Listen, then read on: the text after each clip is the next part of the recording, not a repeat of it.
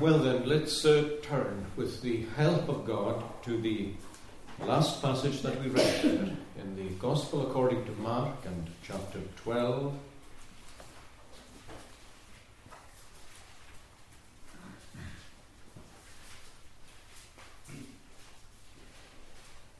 And the exchange between Christ and this scribe, which begins, of course, with the scribe's question at the end of verse 28. And that question is, which is the first commandment of all? And it's an exchange that answers with Christ's words at the end of verse 34, where he says to the scribe that he is not far from the kingdom of God. So which is the first commandment of all? Now Mark tells us that this question came to Christ from a scribe. Matthew calls him an expert in the law, and Matthew also calls him a Pharisee. That tells us that this man is an expert in the Word of God. As a scribe, he writes it professionally for people, and he is a teacher of it.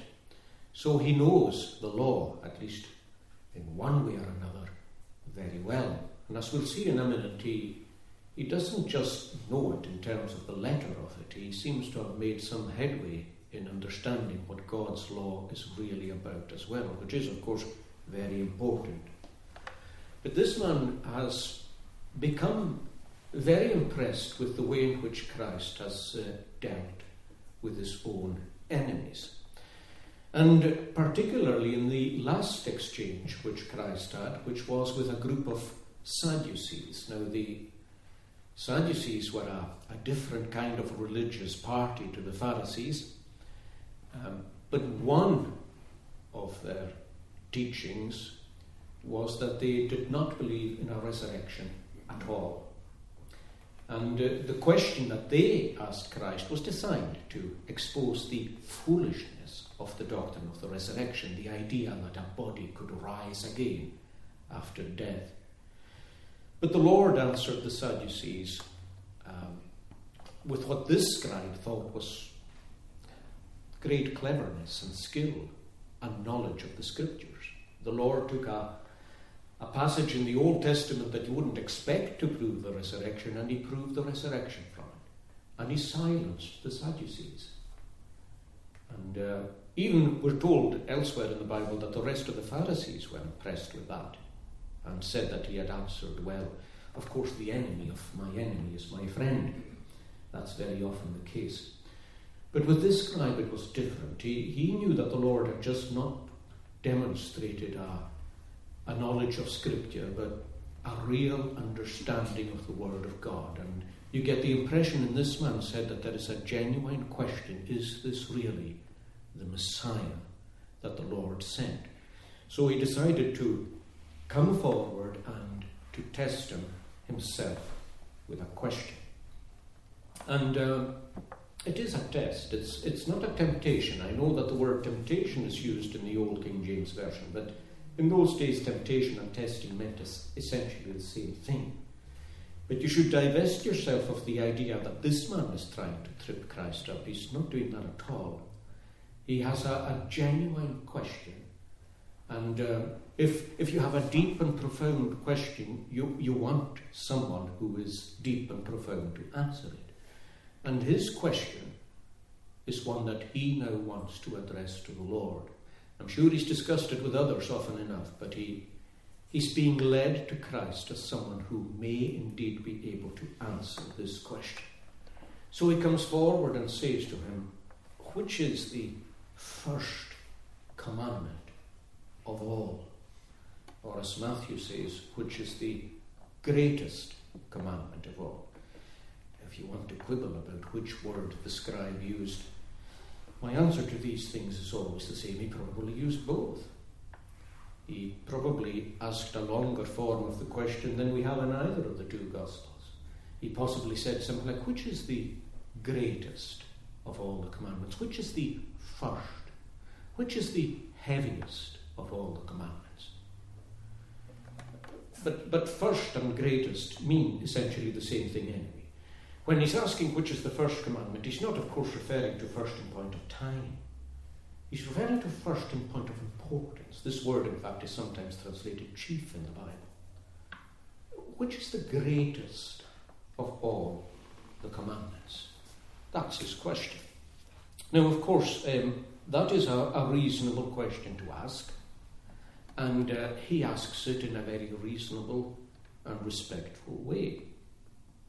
It's a reasonable question to ask because the fact is that some commandments are actually weightier than others. And even if all are important, it's still nevertheless true that some are more important than others.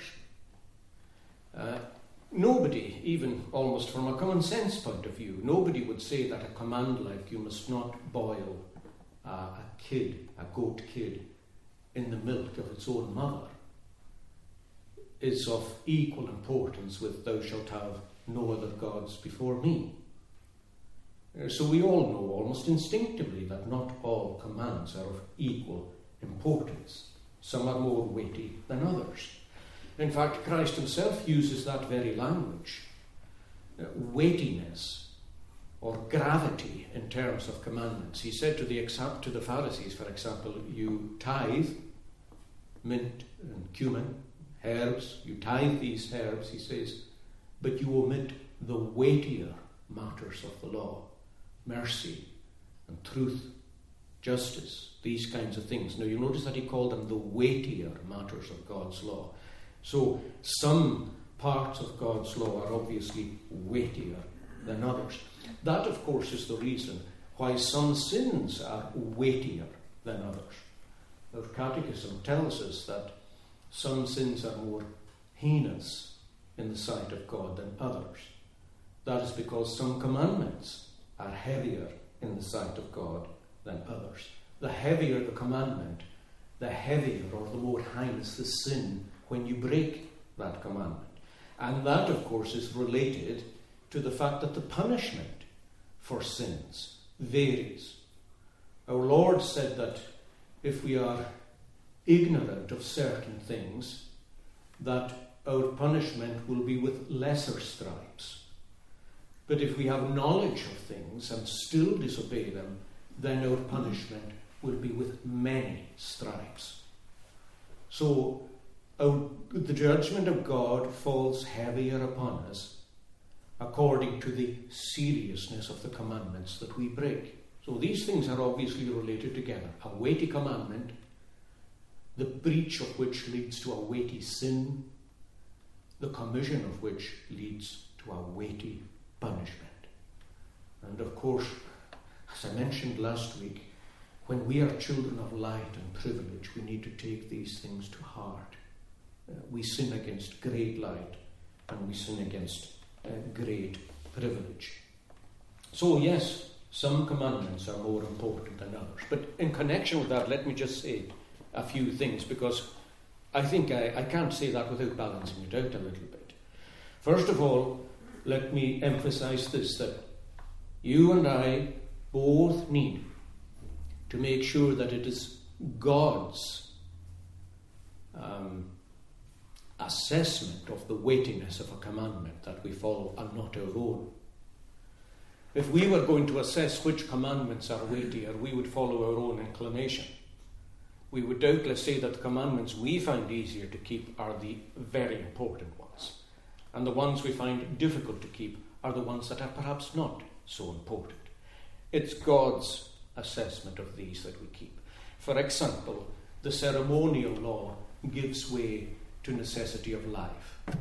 The various regulations governing the Sabbath give way when a person's life is in danger or when an animal's life is in danger. That is just an example of how God considers one thing weightier than another. The second thing I want to say is that no commandment is light. No commandment is weightless. Even when the Lord said to the Pharisees that you tithe, but you omit justice, mercy, and faith, he also said then, these you should have done and not leave the others undone. In other words, we've got to remember that we need to respect the whole of God's law, because that's bound up with respecting God himself as the lawgiver. I think I gave you an illustration of this not that long ago, but if I was to think of my own relationship to my own father, now I use this very illustration, I'm sure of it. If he said to me on the Sabbath morning, now go to church. If he said to me on the previous Saturday evening, go out and take in a bucket of coal, I've no doubt which is the most important of these two commandments. But if he said to me, go out and take in a bucket of coal, and I said to him, how important is that commandment? There's a problem there, is there not? And my father wouldn't make me aware that there was a problem with that. Because fundamental to obedience is your relationship to the lawgiver. If you sit back and say, oh, well, I'll do the important things, but I'm not concerned about the lighter things, that means there's a problem between you and the lawgiver, is there not? So we have to recognize that no command is weightless, because God himself is not weightless. And again, we need to remember that although punishment may differ, punishment is punishment still. I've no doubt at all from the scripture that there are degrees of grief and suffering in a lost eternity. But there is no pleasantness and peace in hell. And we need to remember that. As the Catechism again reminds us that although some sins are more heinous than others, yet every sin is deserving of the wrath and curse of God. So therefore we've got to beware of saying, well, just because that is heavier than that doesn't mean that that is okay. So these caveats are there. But nonetheless, some are obviously heavier than others. Now, it's not just a reasonable question this man has, but it's important to notice that he does ask it in a reasonable spirit. I mean, I made reference to the fact that Matthew says, or at least in the King James, it's recorded as tempting him. Here, it is said that he is testing him, and I think that is better, because the man's motive is not bad. He's not trying to trip him up. In fact, his motive is good. This question, which commandment is the most important, wasn't a brand new question. The Pharisees used to discuss this kind of question all the time. They had various ideas as to which were the most important of the 613 commands that they found in the Word of God. Now, it's an interesting thing, but as far as I can understand it, no one has been able to identify 613. But apparently, the 10 Commandments, as they were given, had 613 letters in them. And so they said, by their way of thinking, that there must be 613 commandments in the Word of God. Well, that's a peculiar way of approaching the matter. Let's just leave it at that. But they used to discuss all the time which was the most important and which was the most liked. Now, this man isn't satisfied with it. Just that if you're a spiritual soul, if you're seeking the Lord, if you're seeking the deep things in life, things connected with eternity, you're not satisfied with the discussions of religious people. You can find that they go nowhere, and they don't really get to your innermost being. They don't answer your deepest questions at all. This man, praise God for it, is increasingly dissatisfied with the discussion, so he's not really ashamed to put this most important question to Christ. I'm sure there are people who were saying to him, people of his own stripe and people of his own party, were saying, what are you asking him that kind of question for? Ask him something to do with Caesar, or something to do with the relationship between Rome and the Jews, so that we can impale the man on the horns of a dilemma, and we can find some way of putting him to death. Don't come to him with an important question of that kind that's only fit for ourselves. But when your soul is bothering you need an answer to the deepest question, and you'll come to the person that you think can give it to you. And you'll notice that Christ deals with this person in a very open and straightforward way. Christ doesn't always deal with people in what we might call a straightforward way. He always deals with them in an honest way, but sometimes he's quite evasive in terms of the question they ask, and that's because of the reason they're putting the question in the first place. Psalm 18 tells us that with the pure, the Lord will show himself pure, but with the devious, he will show himself shrewd. In fact, there's a whole list of these things. Wait a second, I'll just quote it as it is in Psalm 18.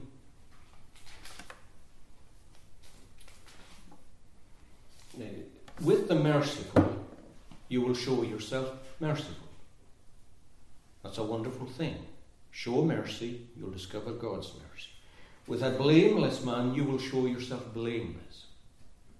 With the pure in heart, obviously, you will show yourself pure. With the devious, you will show yourself, not devious, but shrewd. God has a way of dealing shrewdly with those who are devious with himself. That's why Christ very often does not give the kind of answer you'd expect to people who are trying to trip him up. The key, by the way, to getting God's answer to your own questions is to deal respectfully with the Lord. If you're dealing with him from the point of view of someone who's greater than himself, if you're saying to God, well, you show yourself to me and I'll obey you. You prove to me that you'll exist and I will yield you my obedience. God doesn't deal with that kind of thing. You must become like a little child, not just to enter the kingdom of heaven, but to learn about the kingdom of heaven at all. We need to bow before the greatness and majesty of God and ask our questions. To that kind of heart, the Lord will make a revelation. Well, our fundamental need, friends, before God is to be humbled. That's our fundamental need before God. It's to be humbled. Except we become as little children, we learn of it.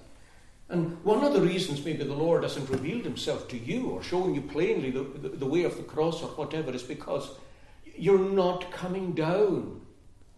You're not coming down before God and acknowledging that he is the Lord and the teacher and the master.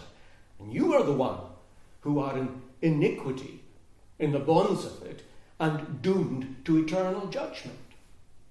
Bow like that and you'll get an answer. Here you'll notice that the man is respectful. After all, when Christ answers his question, he says, Master, you have said well. You'll notice too that the Lord says to him, you are not far from the kingdom of God. He had a good spirit.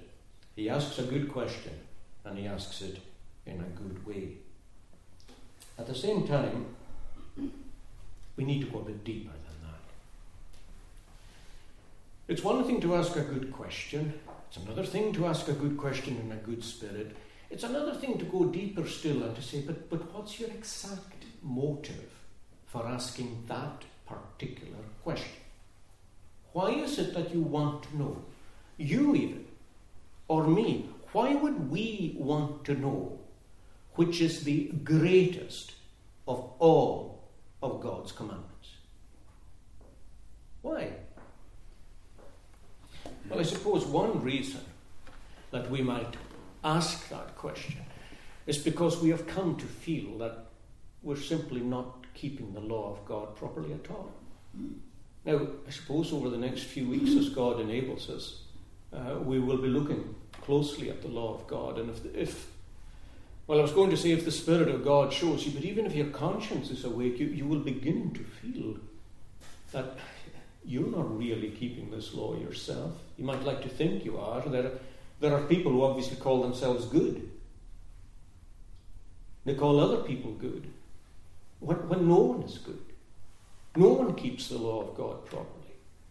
But once you begin to feel a sense of failure in connection with sin, you might then start saying, well, which is the greatest, the most important of God's commandments? When I'm saying that you begin to feel your sin, the Catechism there reminds us that no mere man since the fall. I think the use of the word mere there is a reminder that there was a man since the fall who kept God's commandments perfectly. One man.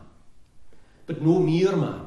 The God-man, yes, but no mere man since the fall, is able to keep all the commandments of God perfectly, but doth daily transgress them in thought and word and deed. It's good to know that. It's good to feel it too.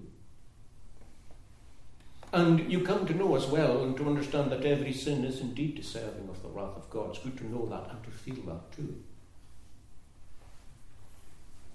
There's no such thing, like I said, as a small sin.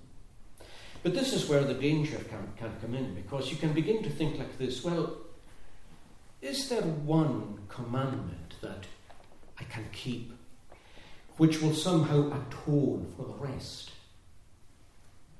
If I keep the most important of all God's commands, will that put a kind of covering on the rest for me, in such a way that God will accept me and be pleased with me? And I suppose lurking underneath that question is a more sinister one, which goes something like this: is there one single command that I can keep so that I can more or less forget the rest? And of course that's very subtle. I do this, therefore it doesn't really matter if I don't do that. Now you come across that kind of thinking in the church and out of it. In the church, I knew a man once who kept the Sabbath externally very, very well. I emphasize externally. You would never see him break it in any way at all, and he was just as rigid in terms of enforcing it on his family. And of course, as part of keeping that Sabbath, he went to church both times a day. He would take a psalm like we sang there to heart and say that the morning light was an appropriate time to praise him in public worship, and so was the evening, the morning sacrifice and the evening sacrifice. But you got the feeling, more than a feeling about this man, that was the sum total of his religion. There was nothing else in his life that would indicate that he actually knew the Lord, loved the Lord, or served the Lord. In fact, there were things that indicated otherwise, but boy, you couldn't fault his Sabbath keeping or his church attendance. So it's quite easy to wonder, did he think, and I don't know this, but did he think that that was a kind of atonement?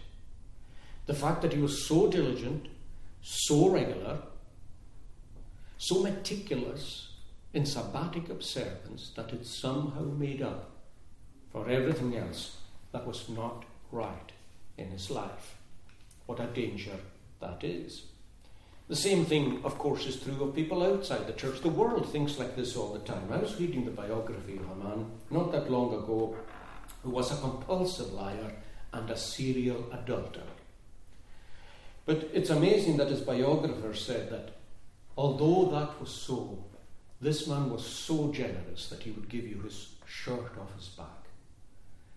And the impression that the biographer was giving was that these other things were just, neither here nor there, really. He was a compulsive liar, yes, and he was a serial adulterer, but he was so generous and kind to this man. You got the impression, you see, that sanctified him. As though being kind is what God asks for.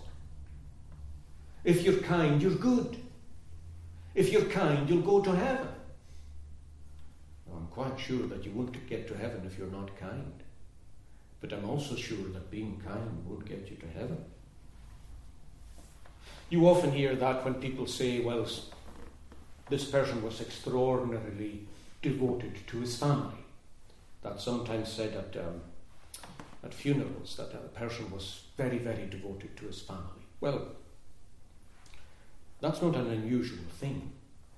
It's certainly a good thing, but certainly in itself it doesn't get you to heaven either, doesn't it? There have been tyrants and dictators who were extremely devoted to their own family, but not so devoted to the millions that they killed. In this day and age, of course, tolerance is the all-atoning virtue, or inclusivity. If you're a tolerant and inclusive person, well, that's all you need to know about a person. They are the people who go to heaven. And they will immediately pounce on you as a Christian an evangelical Christian particularly, a reformed Christian will pounce on you and say, you're not a tolerant person. You're a bigot. You are definitely not a Christian. We, on the other hand, tolerate everybody. There was an extraordinary Christian service held yesterday. Quite extraordinary. If it wasn't for the readings that came from the Word of God, you wouldn't have a clue where you were or what was going on. Not a clue. You would think that everything was okay.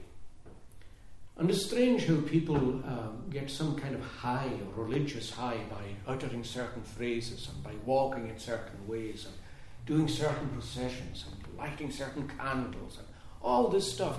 And it all looks so grand. And there's not a thing in it. I mean, there was a sermon preached there. Would you call it a sermon? I certainly would not. I have no idea what it was. A little piosity that took 2 or 3 minutes, that had nothing to say to anybody. But that was supposed to be our religious service in connection with the coronation of a king who was supposed to be the defender of the faith in the land. Dear me, an assortment of Hindus, Muslims, and every kind of mishmash under the sun. And you wonder how a nation like Israel slid to the point where half the priesthood were those who were Jehovah priests and half were Baal priests. You sit and you wonder, well, how could a nation descend to that? Well, look at where we are ourselves, and you have your answer to that. You have your answer. It's not that difficult to slide into these things. But you see, they can present themselves as tolerant, inclusive, and it's an all-atoning virtue. Everything else must be fine. The Pharisees, interestingly, had their own answers to this question. Some would say that the Sabbath was the most important of all the commands. Others used to go to ridiculous lengths to, well, there was one opinion amongst the Pharisees that the fringe on your garment was the most important. The Jews were required to wear a fringe on their garment that marked them out as Jewish people. And there was one Pharisaic opinion that he who observes the fringe on his garment is as though he kept the whole law. That's remarkable. That's remarkable. You may think, well, it's quite stupid. It's no more stupid than the person who thinks he attends church every Christmas and attends a nativity play thinks he's a Christian. There's lots of them. It's just that different people do different stupid things at different times. Now, what does the Lord say? How does he answer the question? Well, he gives him 2 commandments. One comes from Deuteronomy 6 and the other comes from the book of Leviticus, and he ties them together. He gives 2 commandments. The most important and the next one after. And you'll notice that they're both to do with love. They're both to do with love. The first is to do with loving God. It says the most important command is to love the Lord your God with all your heart, with all your soul, with all your mind, with all your strength. Now, really these words are heaped together because it's just a very graphic and powerful way of saying with all that you are, with all your being. You must love God with your intellect. You must love him with your volitional powers, the powers of your will. You must love him with your emotional life, with your heart. The whole of your being must love the Lord, your God. That is the first, that is the greatest commandment of all. And the second, he says, is like it. Now, it is second. You'll notice that even in these 2 great commands, the Lord distinguishes them, he differentiates them. The first carries the more gravitas, but the next, he says, is like it. It's connected with it. You shall love your neighbour as yourself. You must care for your neighbour as you would care for yourself. You must love your neighbour as you would want your neighbour to love you. As Paul says, no man hates his own flesh, but nourishes it and cherishes it. So he should love his wife as his own body, his own flesh. Everybody loves themselves in a right, biblical and proper way. In other words, you take care of yourself. You respect yourself. You look after the health of your body. You look after the health of your soul. Well, he says you look after your neighbour in exactly the same way, as though his body was yours and as though his soul was yours. It's interesting how the fellow who asked the question of him a little earlier tried to evade the responsibility of that when Christ told him to love his neighbour. He said, "And who is my neighbour?" he said. And the scripture tells us that when he asked that question, who is my neighbour, he was trying to justify himself. In other words, he was obviously showing some kind of hostility towards people, and he was wanting to justify himself for that hostility on the basis that that person or these persons didn't qualify for his help and his assistance. In other words, okay, I accept what you're saying. I need to love my neighbour, but who is my neighbour? Well, Christ showed him that the Samaritan was a neighbour to the Jew. Interestingly, when Christ said, who was neighbour to him who fell among the thieves in the parable, you'll notice that the man didn't even say the Samaritan, probably because he choked on the words. He just said he who had mercy on him. He didn't even want to say the word Samaritan, but the Lord says, you go and do likewise. So love the Lord your God and love your neighbour as yourself. Let me say a couple of things about that. First, when Christ says that these 2 commandments are the greatest commandments, he's not actually substituting these for the 10 commandments. Now, that's really why I'm looking at this passage with you today. He's not saying, well, you can put these 10 commandments aside because love now is all that matters. Loving God and loving your neighbour. What is the relationship between these 2 commands and the 10 commandments? Well, first of all, they summarise them. You'll notice that these 2 commandments summarise the 10 commandments. And in a way, the Lord Jesus Christ is leading this scribe back to the 10 commandments.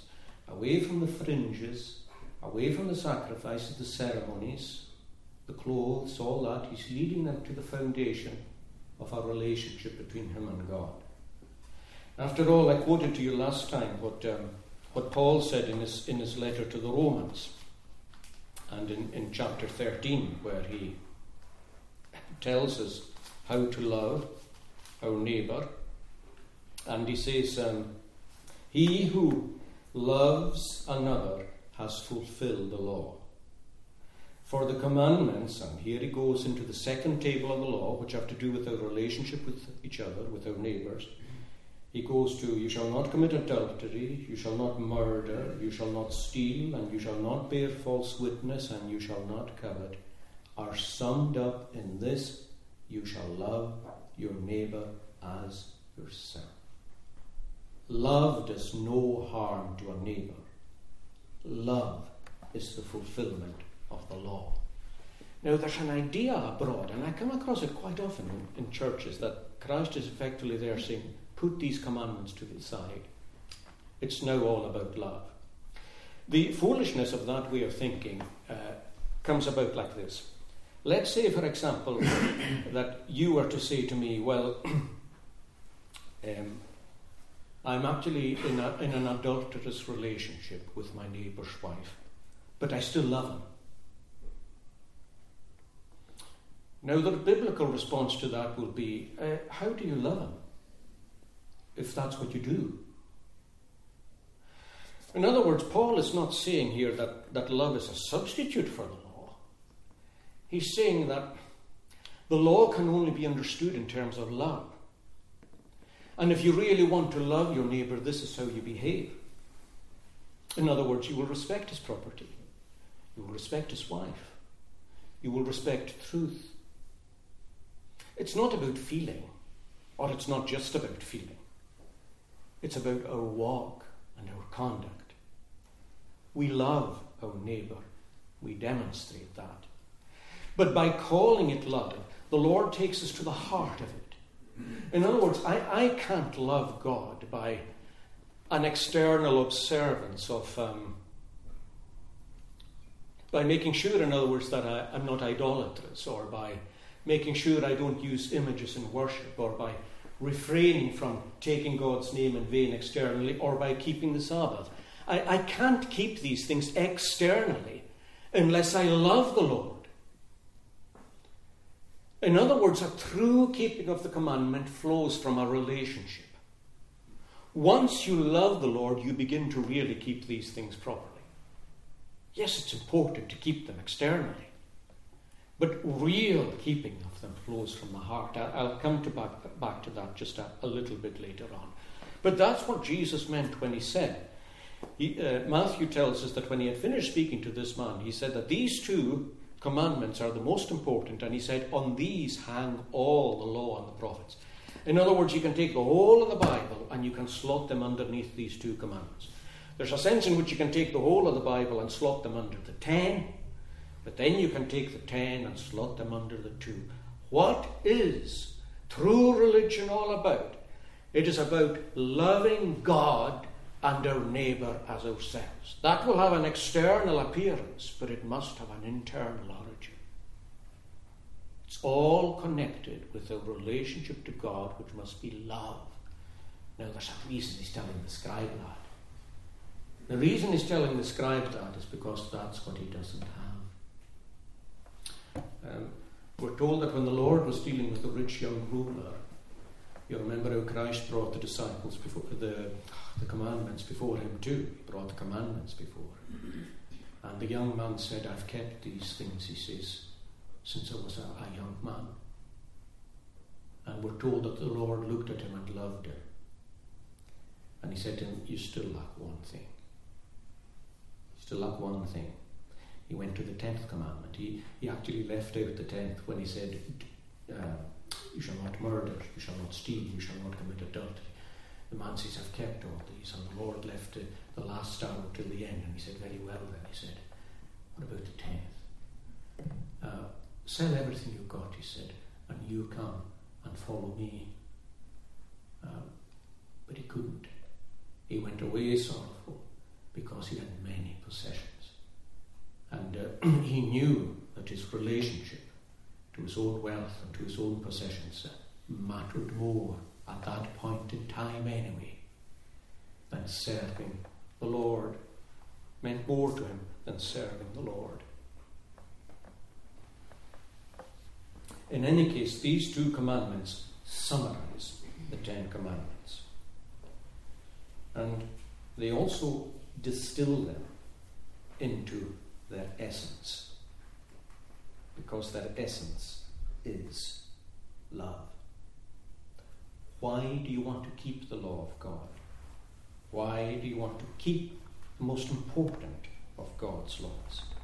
Christ said, if you love me, keep my commandments, and you can only keep them if you do love him. Now, one of the amazing things about this answer, it's a wonderful answer, of course, and the man recognizes it to be like that. The amazing thing about this is that the answer was in front of the man's eyes all along. Now, I mean that literally, because this man wore a box on his forehead. It's called a phylactery. Christ refers to the phylacteries that the Pharisees wore, the stricter ones anyway. He refers to them quite often. The phylacteries were little boxes that the Jews wore tied around their head, wore them on their foreheads when they went out anyway. And these phylacteries, like I said, they were a little box. Inside were little scrolls of paper. And written on the scrolls of paper was a famous text amongst the Jewish people, Deuteronomy 6 and verse 4. Hear, O Israel. Listen carefully. In a way, it wasn't just between his eyes, it was between his ears. Hear and listen carefully. The Lord your God is one. And thou shalt love the Lord thy God with all thy heart, with all thy strength, with all thy soul, and with all thy mind. That was written in little scrolls of paper right between their eyes. Now, the reason they put it between their eyes was because the Lord said in the law that that they should have these as that they should be written on their doorposts, that they should be on their hands, and it should be on their eyes, on their foreheads, in their heads, in their minds. That, of course, is the implication of this. The Lord is telling them in their going out and coming in to think about this law, and in everything they thought about, to bring it to the touchstone of the law of God. But they, of course, take these things literally. They always seem to not be able to see the forest for the trees. They always do. So they put a box on their doorpost, and they put a box on their forehead, and as I recall, they put a box on their hand. But the Lord said the answer is staring you in the face, just like it's staring ourselves in the face. I mean, we may ask profound spiritual questions about God and how we can be saved and so on, and the answer is in front of us. I mean, you handle it all the time. You've got your Bible in front of you.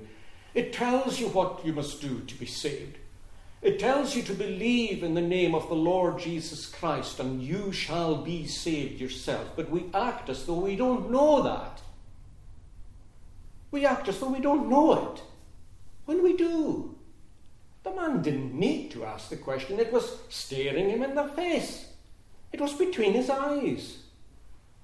Love the Lord your God. Not simply do what he says, but love him. Recognize his lovableness and love him as you are called to do. Come back to that in a second. But the answer was just in front of his eyes. Now you'll notice how the man responded. He said to him, "Well said, Master. I know that's true."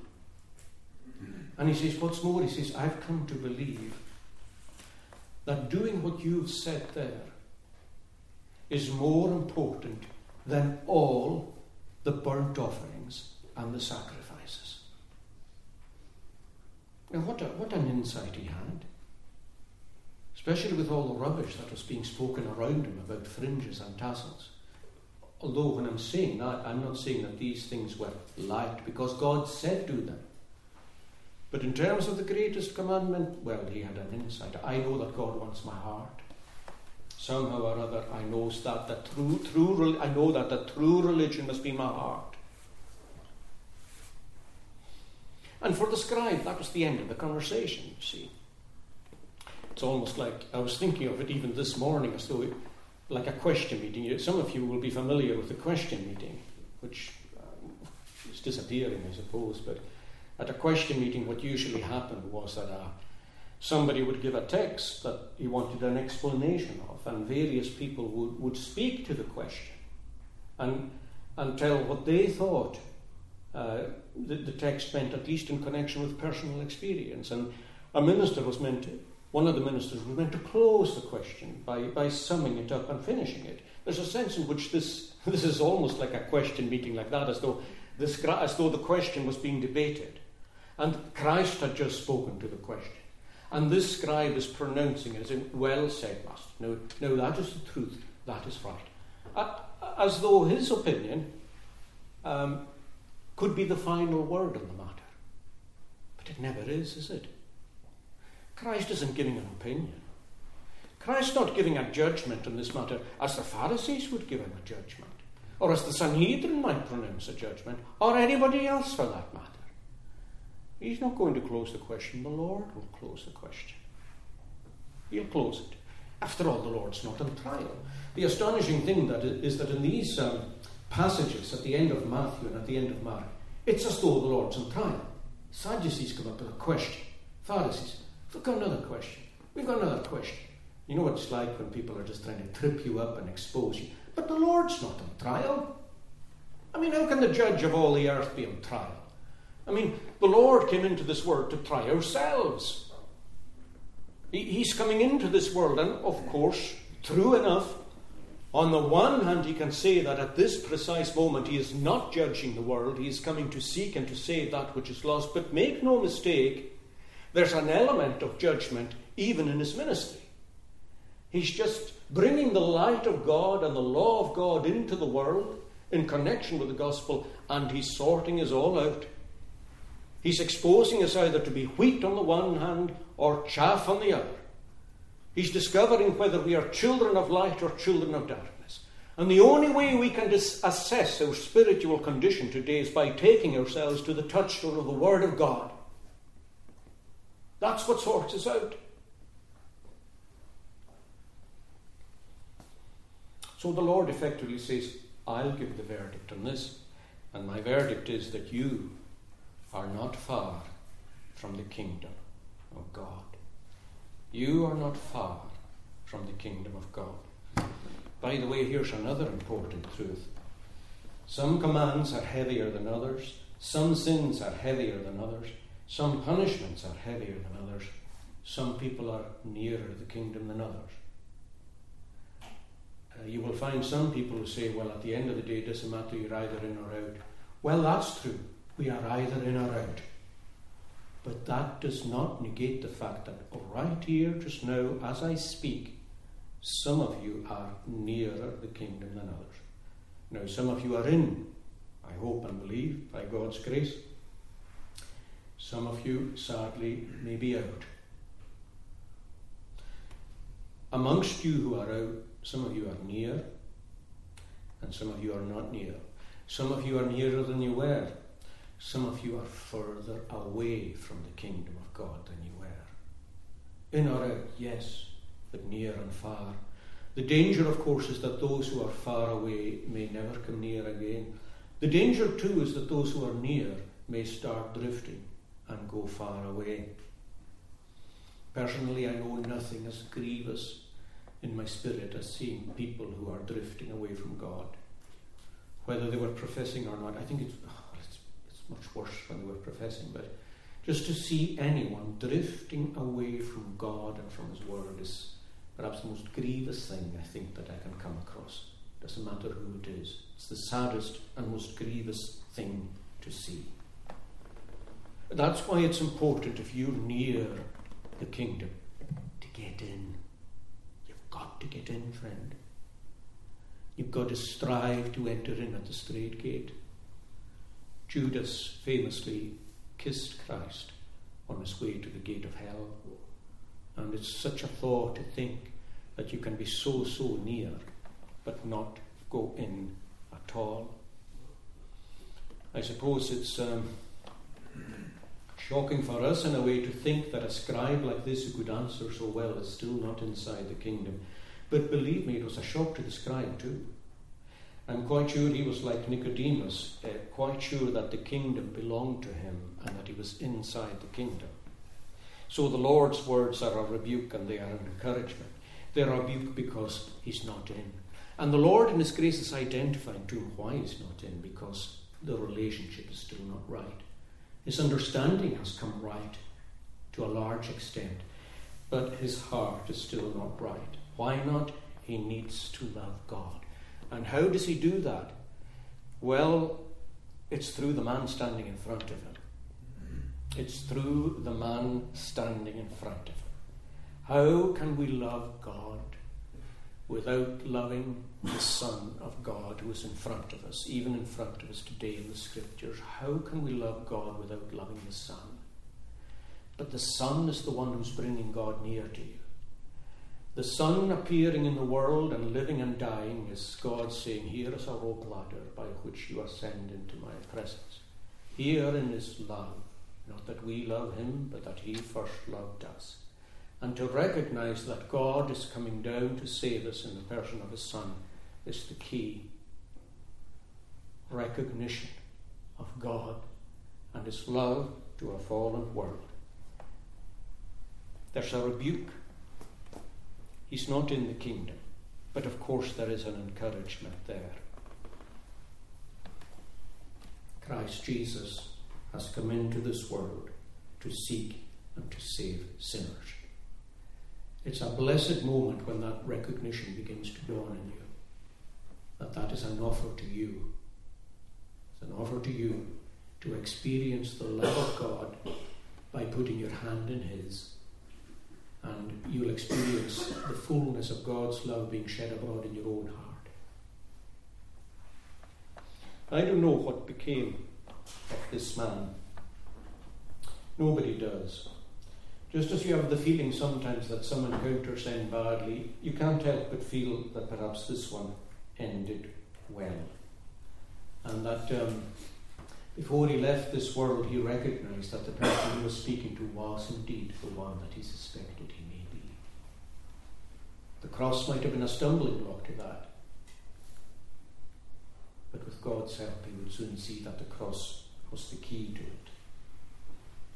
Remember, friends, in closing, and I can't urge this on you strongly enough, remember in the closing that to be near the kingdom is still to be outside, and it's no guarantee that you'll be in unless you get in and call upon the name of the Lord. Remember, too, that to be almost persuaded, like Agrippa was, is to be altogether lost. Don't stop in the plain. Don't rest with knowledge. Rest with nothing except believing in the Lord Jesus Christ. And in so doing, beginning to love the Lord your God with all your heart and soul and mind and strength. Let us pray.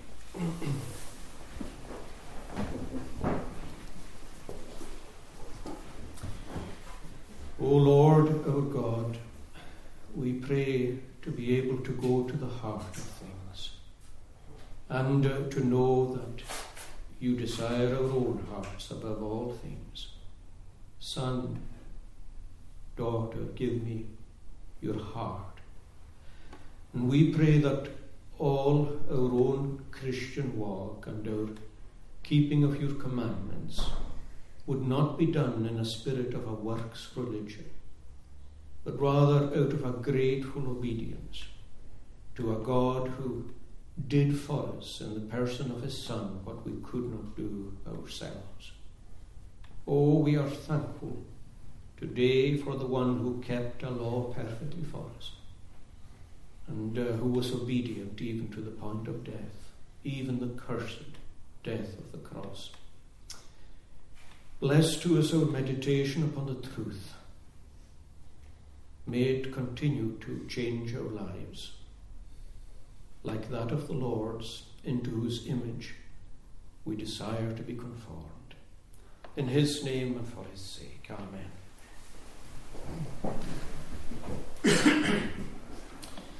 Let's close by singing in Psalm 51.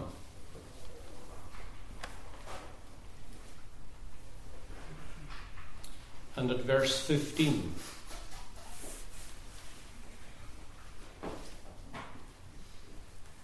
Sorry, verse 16. Verse 16.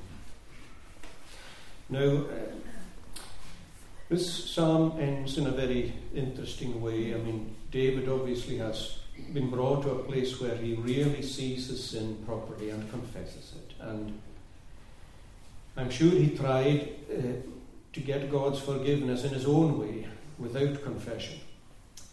One of the ways in which you can do so is just through religious performance.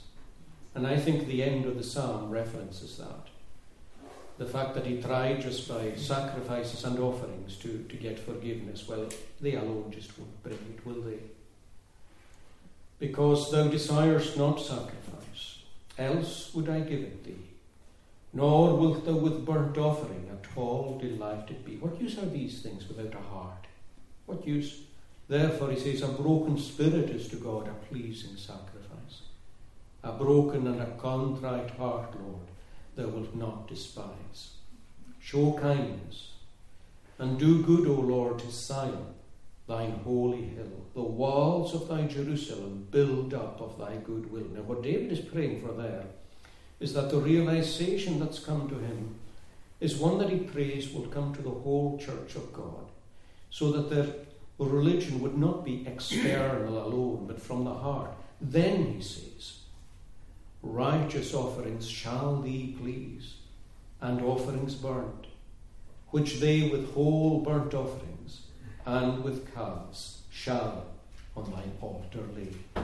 He came to realize that all his religious offerings without a heart meant nothing to God. Let's remember that. It's all to do with loving God. The last four stanzas then, let's stand to sing. Forth thou days and not sacrifices would I give it thee, nor will thou with burnt offering at all delighted be. A broken spirit is to God a pleasing sacrifice. A broken and a contrite heart, Lord, man will not despise. Show kindness and do good, O Lord, to Zion, mine own hill. The walls of thy Jerusalem build up of thy goodwill. Then righteous offerings shall be pleased, and offerings burnt which they withhold burnt offerings, and with calves shall on thine altar lay. The grace of the Lord Jesus Christ and the love of God and the fellowship of the Holy Spirit be with you all. Amen.